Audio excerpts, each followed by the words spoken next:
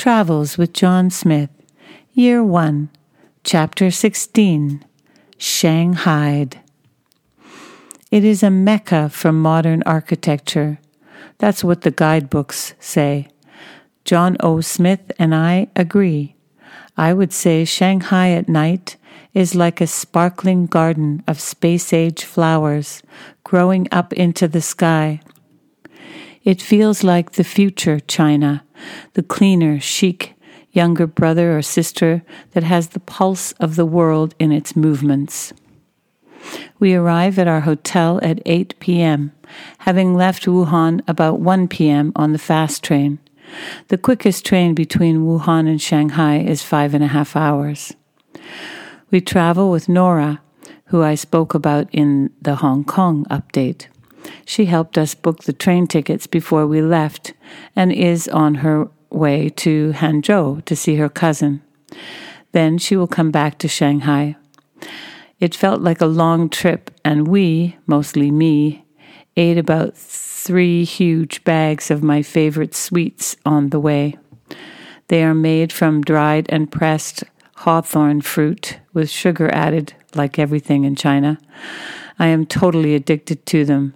I promise myself I will stop when we get back to Wuhan. I need to lose some weight. I booked our hotel online and chose it mostly because it had a swimming pool. It looked fairly central and is a good price. We take the elevator to the 37th floor, but there is no room with the number on our key, 3728. We go back down and are told the room is in another building. We find it, and the room is more apartment than room and has spectacular views from a large balcony. 2 large king-size beds in separate rooms, 2 large flat-screen TVs, a living room area, a bathroom with a bathtub. I don't know if I mentioned before how much I miss this in our apartment. There's a kitchen with lots of cupboard space and a fridge and a stove, but no dishes or cooking utensils apart from a kettle.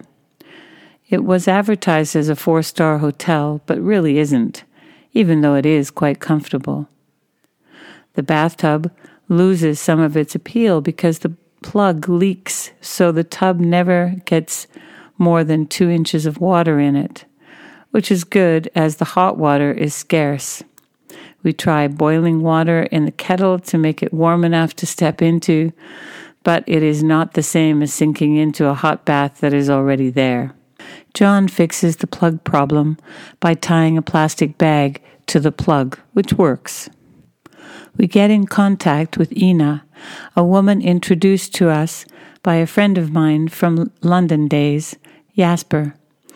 Ina manages bands, so knows what's happening in the music scene here, and she tells us there is a free world music festival on in Shanghai this week. Within minutes of speaking to her, I have 4 texts with the names of the bands that are playing, where they are from, and what times they are playing. She tells us about a really good band called Haya from Mongolia that are playing tonight, and she says she will come meet us there. We decide to check out the Jingnan Temple and make our way to the famous Bund by way of People's Square and Nanjing Pedestrian Road. The temple is nestled under shiny high-rises, looking like mountains protecting it. There is a huge urn in the middle of the courtyard that people throw coins into, and others are gathered around smaller urns that are filling the air with smoke from fat sticks of incense. We are wandering around looking at the beauty of it, and we hear shouting just outside the main entrance. We stand on the high wall above the gate to see what is happening. There is a taxi driver running around his cab, which has people in it. He is being chased by a guy who's kicking and hitting both him and his car. They are both shouting. The people inside the cab look nervous about leaving, but after a couple of minutes of this, they see an opportunity and bolt.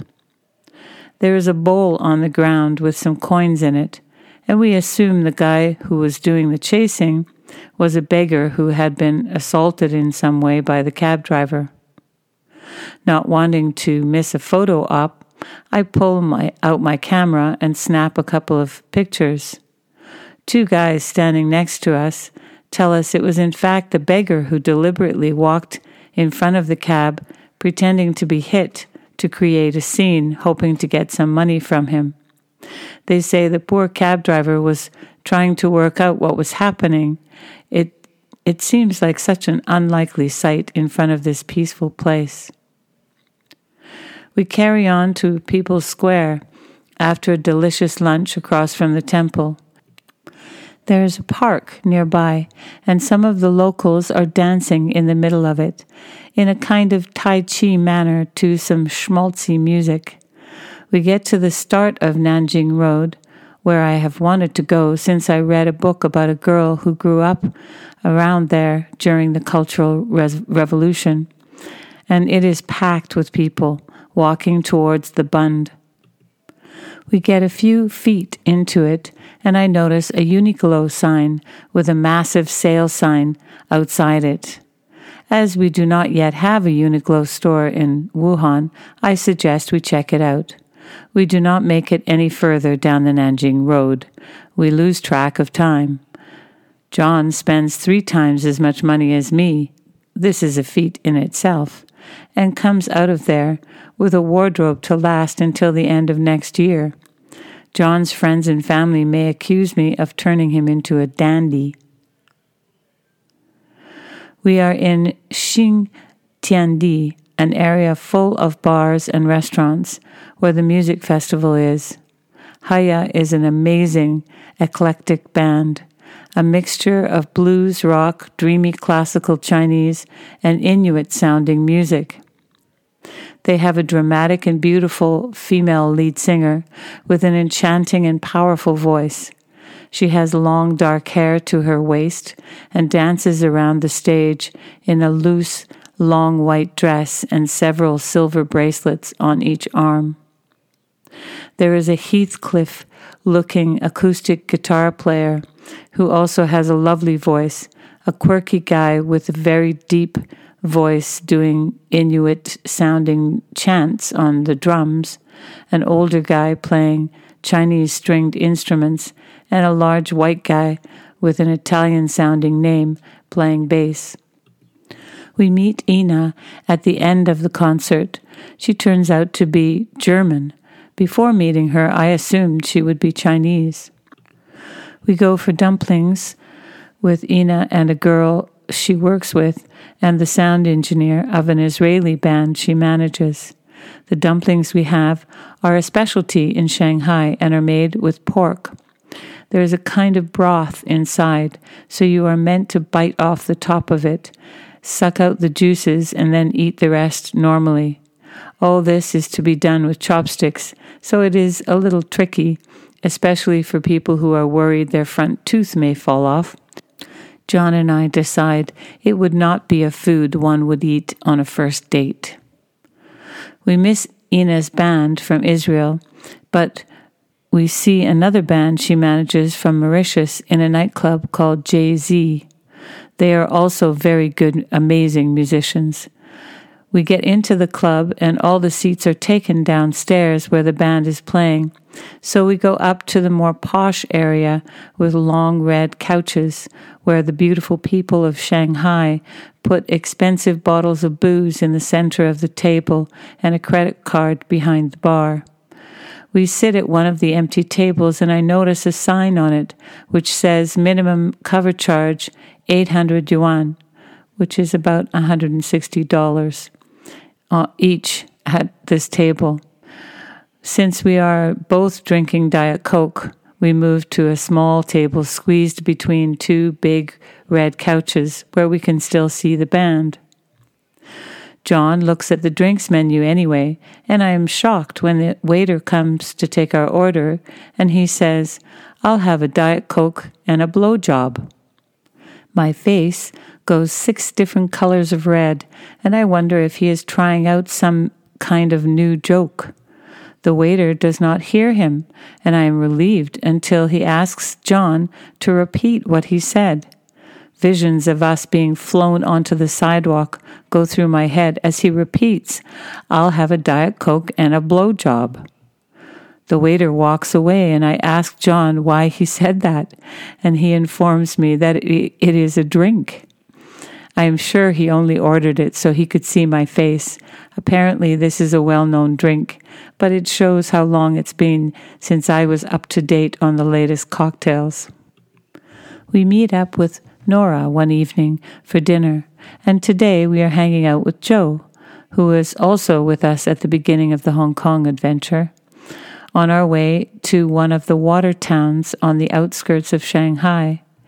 Ina told us there is a bus we can catch somewhere around People's Square to go to the closest water town, Zhujiajiao, but we did not know where, and Joe does not know Shanghai well. Joe asks a lot of questions in Mandarin. We find the right bus and jump on with the locals. We arrive at a depot in a dirty-looking little town and get out. I start thinking we have the wrong place, but we keep walking, find some signs that direct us to some little cobblestone streets with shops on either side. Looking through the open areas, we can see the water on the other side. It is like being in the Venice of China. We find a restaurant we like, sit at a table next to the water and order about 10 dishes. One of the things on the menu is crap with soya sauce. We do not order this, but I take a picture. We have a feast, watching the gondolas glide past, the sun dip in and out of the clouds, and it is warm and comfortable. We find a lovely, smaller, more intimate canal that we walk along and get into a gondola ourselves. The gondolier has a sweet, friendly little girl who wants to come along, so she entertains us by steering the boat, grinning, jumping, and talking loudly as Joe translates. Joe has a go at steering the boat too, and we pass some wonderful buildings and the people who live and work alongside the canal every day. When we get to a dock where we can exit the boat, there is a man with long white gray hair and a beard in gold Chinese pajamas on the steps next to the water with 2 bird cages.